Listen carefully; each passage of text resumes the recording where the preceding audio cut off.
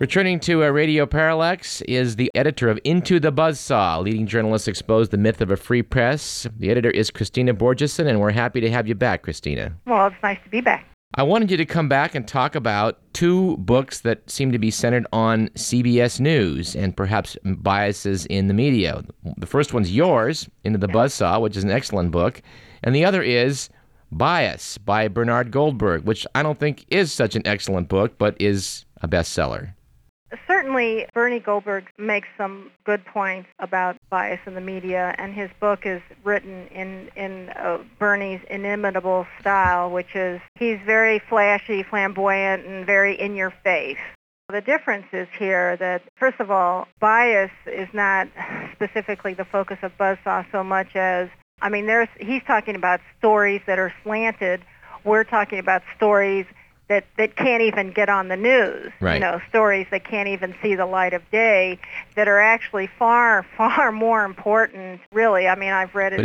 But isn't that also a bias of the news media to not cover stories that are worthy of? But it's an interesting thing because in this book, of course, he's slamming liberal bias, right. and he gives examples like conservative congressmen and senators, for example, are always labeled as conservative, whereas liberal ones are not labeled as liberal, compared to the issues that are looked at in Buzzsaw.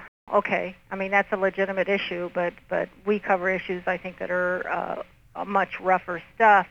Certainly, I don't know what kind of a bias, conservative or liberal, you would call a bias that essentially kills stories exposing high-level government or corporate malfeasance. Right.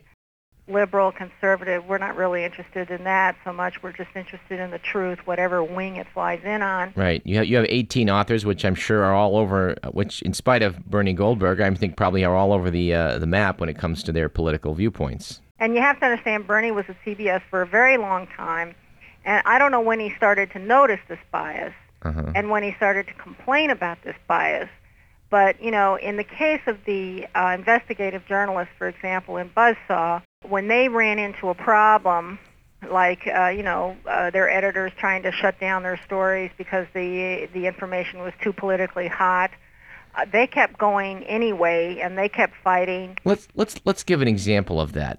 Bernie Goldberg's claiming that reporters' worldviews are more liberal than that of the readers and viewers, and that, to my mind, it's the worldview of the bosses, the people that write the paychecks that count.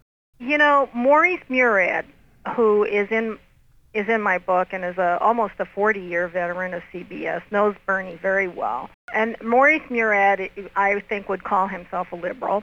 And he said something to me once that I thought was pretty interesting.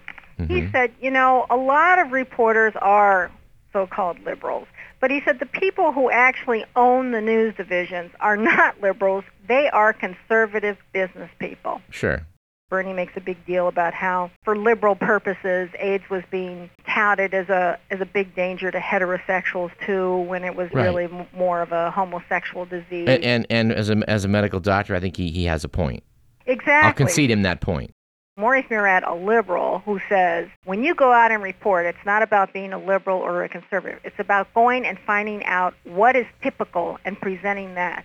What is typical for AIDS is, yes, mostly homosexuals have it, and that should have been reported, and always reported if that was the case. You understand what I'm saying? I do. Let's give an example to our listeners. I think that is worth going into briefly. Jane Akers' story on Monsanto. Now, whatever her personal worldviews may be, that didn't seem to really matter when it came down to what the station wanted to present. Yeah, I don't even know what Jane Akers is. As a matter of fact, Maurice happens to be somebody that I know. I actually worked for him, at CBS. Most of the people in my book, I don't even know what their political views are, and I don't care. The person I worked with on the TWA show for ABC, Kelly O'Meara, she actually is conservative. She used to be chief of staff for Forbes. That didn't interfere at all with our investigation. Jane Akers, again, it wasn't about whether she was liberal or conservative. It was about what was going on, and what was going on was that she was uncovering questions, legitimate questions about Monsanto's bovine growth hormone, and she was trying to get that information out. Right. And she got fired because she couldn't do it because Monsanto put pressure on Fox. And again, is it liberal or conservative? It's neither. It's about business. Right. Monsanto doesn't want its bovine growth hormone to look like it's dangerous. Right. Fox doesn't want to lose its advertisers because it's weighted down by a heavy lawsuit.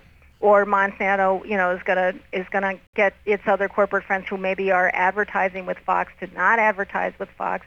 It was very awkward to pull the series, so they were trying to get her to change the information in the series instead, and she refused to do it, and that's why she lost her job. Right. So again, the big difference between Buzzsaw and Bias is Bias is sort of anecdotal in the sense that it sort of, I guess he deals with issues that he worked on and stuff. Right.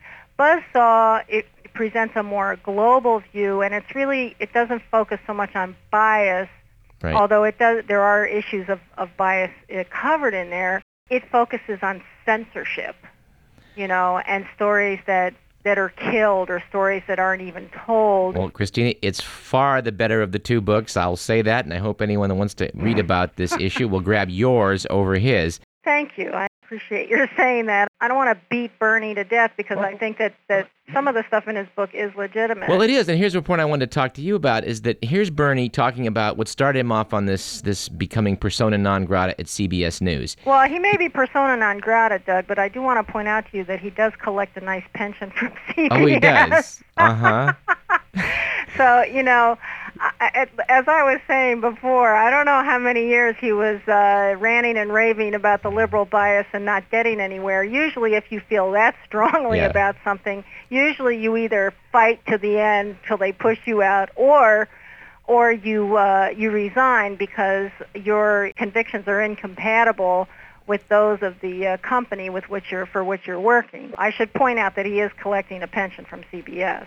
Well, that's interesting. There's he goes after Eric Enberg's report on Steve Forbes. That's what started him off on all this. Right. He thought Enberg was being unfair to Steve Forbes, who was proposing that we have a flat tax. And it was talked about as if it was a wacky idea, really, really making fun of the whole notion. Right. Now, a lot of first-class economists think that a flat tax is not such a bad idea. What strikes me as the great flaw of Bernie's book is his reasoning that it's this liberal bias of reporters that's being unfair to Steve Forbes. But I would have to ask the question of, if that sort of bias was at odds with the people that own CBS, Viacom, how long would it be before a guy that was attacking their favorite guy, Steve Forbes, how long would he last? The more fundamental question, really, Doug, in terms of his book and in terms of reporting, is the producer who put that together, the producer who was the reporter for the Eric Enberg story, really did not do their job. When you're reporting something, you're not being asked to editorialize.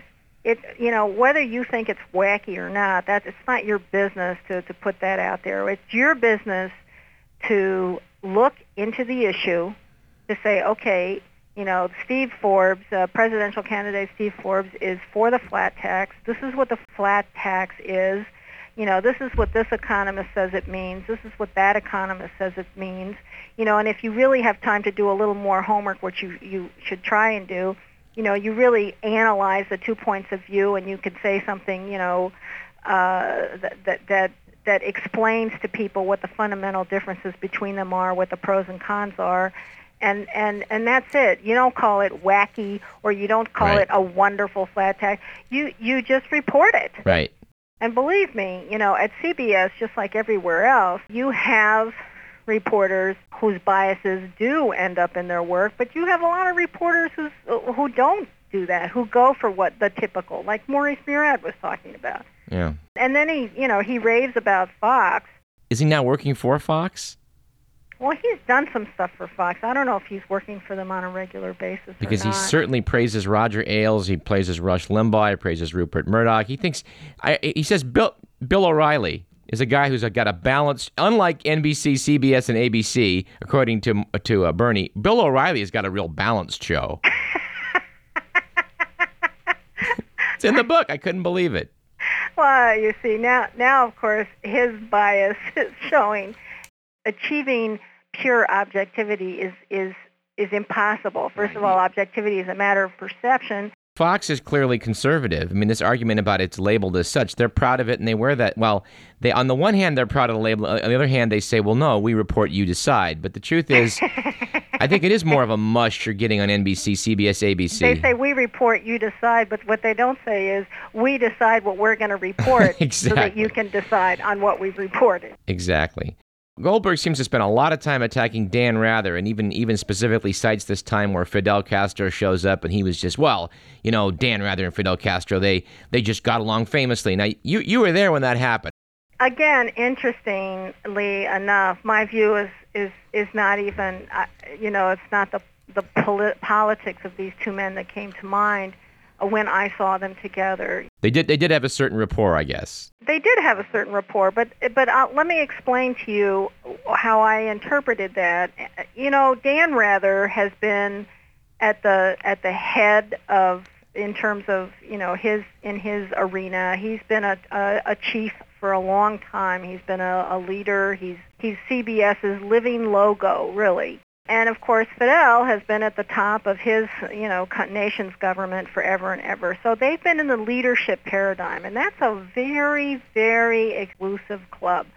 And over the years, Fidel and Dan have been meeting periodically to discuss various issues that were going on pertinent to the times which they got together. Whether you hate or love Fidel Castro, this man has been at the head of a nation for more years than anybody else on this planet. This whole business of, he loves him because he's, a commie or whatever. Yeah, right, he's a pinko. This was not, this really wasn't the issue. So it's a bit of an unfair shot on Mr. Goldberg's part. It gives a lot of power to Brokaw, Jennings, and Dan Rather when they're really just employees of General Electric, Disney, and Viacom. Look, when he was talking about Dan and Connie Chung, I mean, yeah, Dan has a big ego. He's got a huge ego. And, by the way, Bernie doesn't have a small ego either. Dan has a huge ego, yes. There's no way that he could have survived. There's no way actually to even to get there he had to exercise a lot of ego. And you don't get to the top of a corporation. You don't get to the top, certainly, of to become a top correspondent by being a super nice guy. That's just not real. And yeah, Dan has been known to be as reptilian, and as brutal as anybody else in power. Yes, and what he did to Connie Chung was brutal. That's part of being a powerful person. On the other hand, part of being a powerful person is knowing where you cannot exercise your power. And Dan understands that too. And there are times in certain areas, like in terms of things that stories, documentaries he might have wanted done, or stories he might have wanted done, where Dan had absolutely no power to make them happen. I know, because I saw it happen. Right. Whole business about going on and on about Dan, getting so upset and that there are two Dans, the reptilian Dan and the nice Dan. There are more than two Dans, I can tell you. I'm sure there are 50 million Dans, but everybody's like that. But his book is entertaining. Yes, but we recommend yours instead. Into the Buzzsaw, leading journalists expose the myth of a free press. She's won an Emmy. Yes, I've won an Emmy, and I've been nominated for several others, and I've won a Murrow Award. Yes, an Edward R. Murrow Award, which I don't think, as David Letterman say, they're handing out to chimps. Well, Yeah, they are prestigious awards indeed. So again, Christina, thanks for returning to the show. We welcome your insights as to what's going on, and we hope that to see your book everywhere. Thank you very much. All right, bye-bye. Bye-bye. Joking aside, we should point out that the Edward R. Murrow Award is very prestigious in broadcasting, and that Christina won the award when she produced Legacy of Shame for CBS News, a look at migrant labor and their problems in America. We should mention also that Into the Buzzsaw has won the Arthur Rouse Award from the National Press Club. I'm Douglas Everett. This is KDVS FM 90.3, and you're listening to Radio Parallax. We'll be back in our third and final segment to talk about Seabiscuit and continue our discussion with jockey Frank Sorcy.